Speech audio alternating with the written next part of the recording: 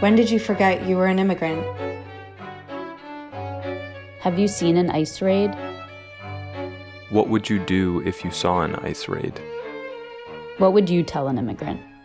Do you know anyone that has been deported? What is a sanctuary? What is a sanctuary? What is a sanctuary? What is a sanctuary? The Sanctuary City Project is a research-led participatory art project from San Francisco-based artists Chris Chajari and Sergio de la Torre. As you'll hear, the Sanctuary City Project collects stories of immigration, detention, and resistance, and then shares those narratives with the public through video projections, installations, mobile food projects, billboards, banners, and pop-up print shops. In fact, the 6 questions that started today's episode come from the Sanctuary City print shop. Those questions are posed to the public, and a selection of their responses are turned into posters. Some of those posters are now housed in the Interference Archive collection in Brooklyn, New York. With growing interest in their work, Sanctuary City Project has garnered support from San Francisco city officials and have brought their work to major art institutions and schools up and down the West Coast. Through a diverse range of public interventions, Chris and Sergio are creating inclusive spaces for dialogue and debate about sanctuary cities and immigration. I'm Rob Smith, and you're listening to Audio Interference, produced by Interference Archive. Here are Chris and Sergio with the story of Sanctuary City Project. I'm Chris Chajari. And I'm Sergio de la Torre. We started working on this project in 2008 through the San Francisco Art Institute MFA program. And there were 7 of us at the beginning working on the project. There was a lot of tension in San Francisco at that time, and there was an uptick in ICE raids. There was so much attention to safety issues in this country. You know, this notion of your government is working for you, is protecting you. So one of the questions we had is that, so who's being protected? You know, so realized that this is a sanctuary city, and somehow sanctuaries protect, undocumented immigrants. We decided to take that route to understand, what it was that a sanctuary meant to the city and to the undocumented immigrant community. It was a time that the project, we think, needed to happen and needed to be talked about, and that was the route we took. In 2009 is when we installed the project at a gallery here in San Francisco, Queens Nails Annex, in the Mission, the Latino neighborhood. So we did this investigation on as much data that we could collect as possible. The gallery had a timeline from 1989 to 2009. And we looked at legislations, propositions, laws, and acts, and budgets, and border patrol officers, and remittances, and detentions, deportations, ICE raids. We had audio, mostly in Spanish, of people that were affected by the raids back then. So it was a lot of information. From there, we've done projections onto buildings. We've done a lot of food-based projects, utilizing ingredients and food as like a cultural signifier. We were working with a person in Alaska who was a Sudanese, and the travel of her couscous dish that she shared with us from Sudan to Alaska, right, is an example of that. Yeah, so this one in Alaska, we worked with 4 different peoples. We worked with South Sudan, Korea, Philippines, and Russia. And so we had 2 meals. We designed these tables, we designed the stools, and we designed the placemats also. So, besides getting invited to their houses, videotape them making the food, talking to us about, their dish, their recipe, we also interview them. Out of that information, we create these placemats. So we have 4 different placemats that include all these interviews, as well as numbers. Alaska, for example, is the most diverse state in the United States per capita. We didn't know that. Their testimonials, how they feel now that they're here. And so when you come to the meal, you sit at a table and you have this placemat in front of you. You have this table that we designed, and sometimes the staff themselves show up and talk about the recipe, and then people start sharing their migration stories. One of the things that is good for us is that we forgot that a lot of us have this immigration story. Right now it's Latinos, it's Middle Easterns, and Northern Africans that are getting but back in the 1900s, it was Irish and the Italians, And before that, the Chinese, and then the Japanese. We all have this story in ourselves, but we just forget. And by having these meals with people, we try to, help them remember that they understand what's going on right now. And they cannot be silenced, they have to take a position because it's really bad right now.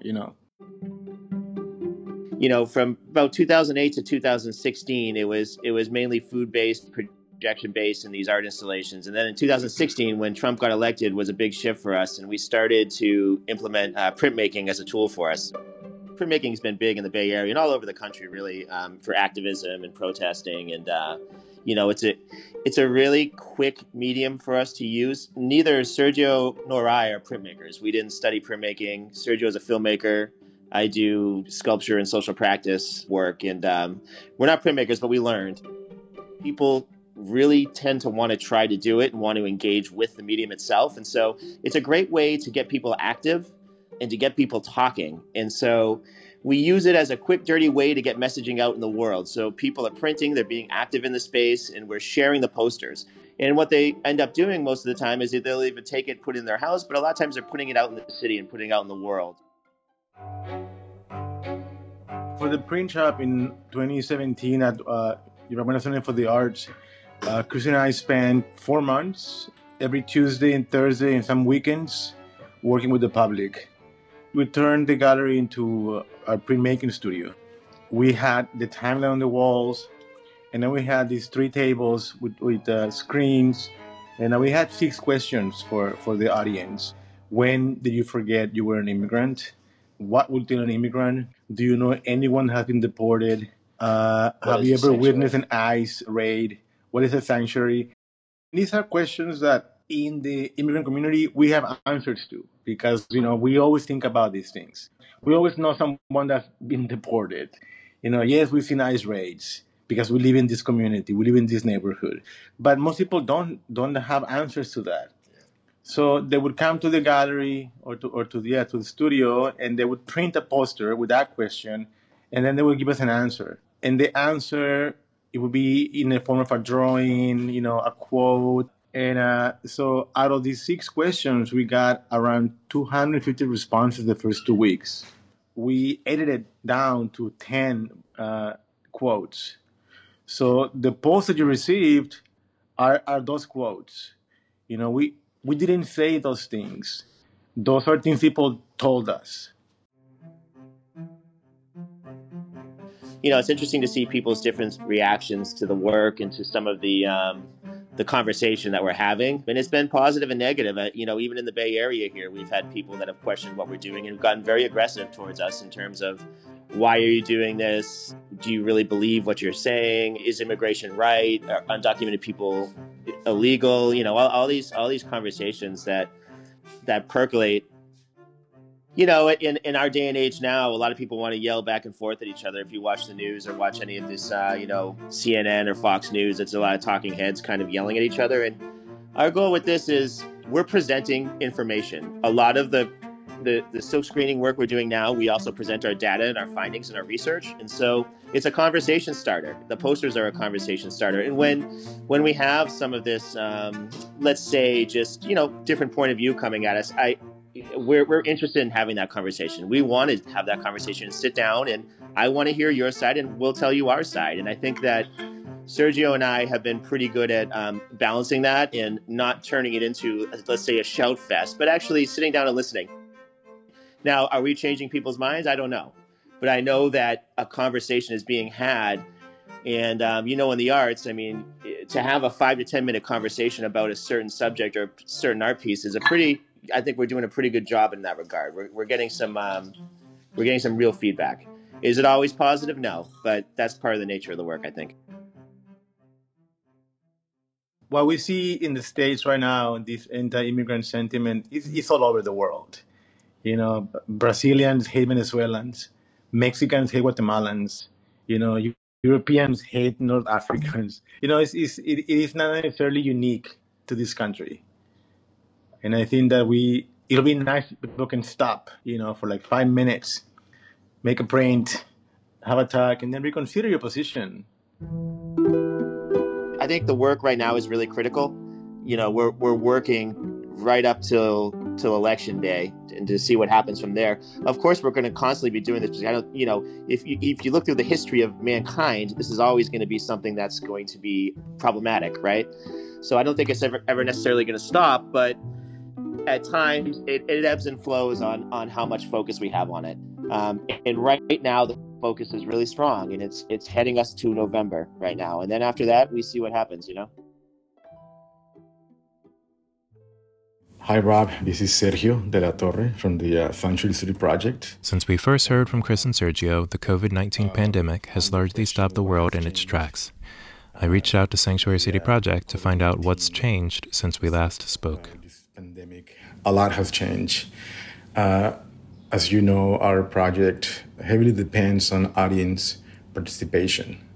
We go out and engage in conversations with the public, and we print together posters, quotes, and that is no longer possible for the time being. Chris and I, are trying to figure out what's next with our project. We have been talking to nonprofits and to other artists. Right now, we are working with billboards, so continuing having a public face for the project. We have also done several Instagram and Facebook postings. So we have a social media presence, keeping ourselves visible in the world, or both in the actual world and then the virtual world. I wish I had one answer for you, but it is a very difficult question for very difficult and extraordinary times that we live in. To learn more about Sanctuary City Project, go to sanctuarycityproject.com. You've been listening to Audio Interference, produced by Interference Archive. The archive is collectively run and volunteer-powered, and we rely on donations to keep us up and running.